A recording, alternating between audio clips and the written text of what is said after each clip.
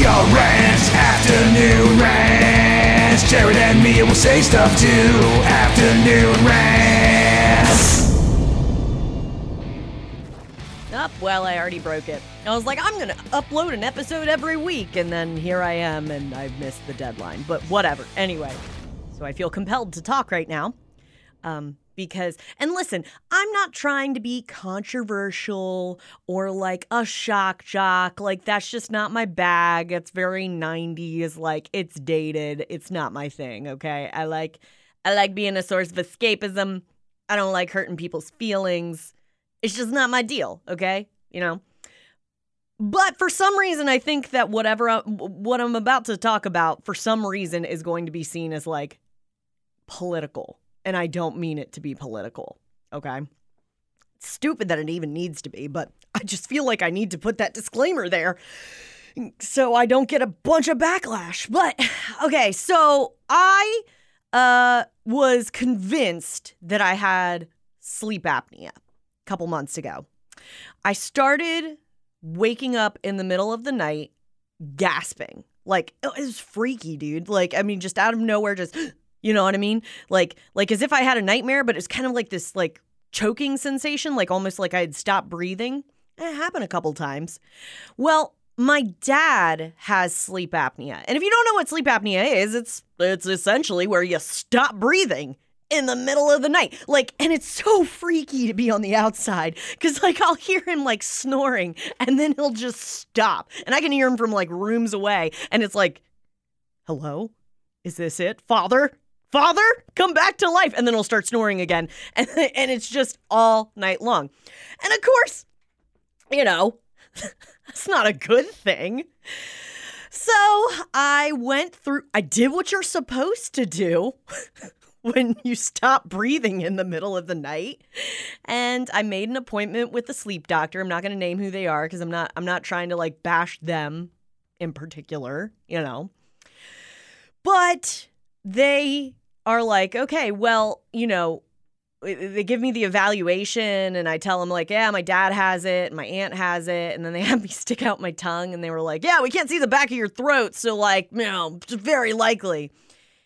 But then they were like, we have to give you a home test. Like I had to, like, hook some stuff up. It was so uncomfortable too. I had to put these, like, little breathing tubes in my nose and stuff. Yeah. And then it was like, try to go to sleep now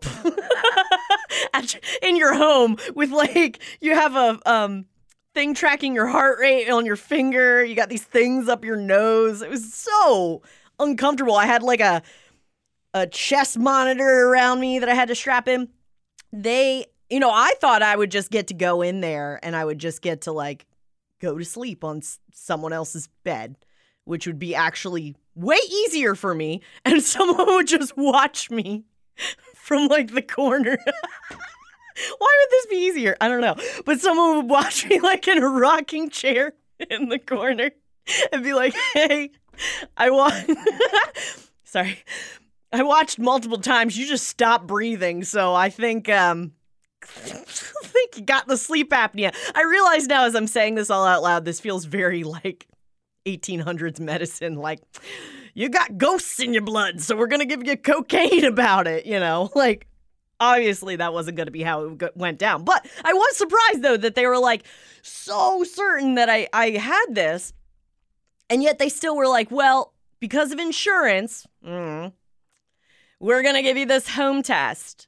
But even if you pass this home test, we want you to come back in for another evaluation because maybe it was inaccurate and, you know, maybe you still have it and something went wrong. Because, again, I can't stress this enough.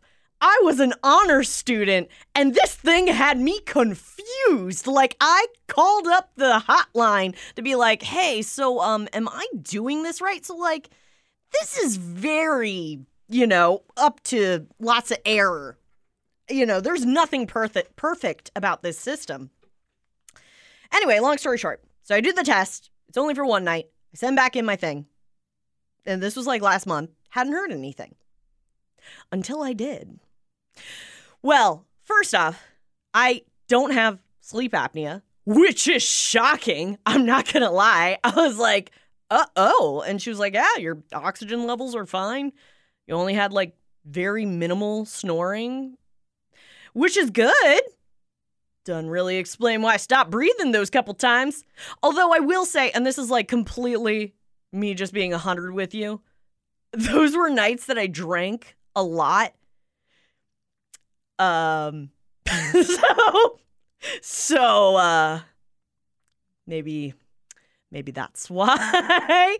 I don't know. Kind of scary to think, right? Like, geez, you drink so much you stop breathing. Oh, great.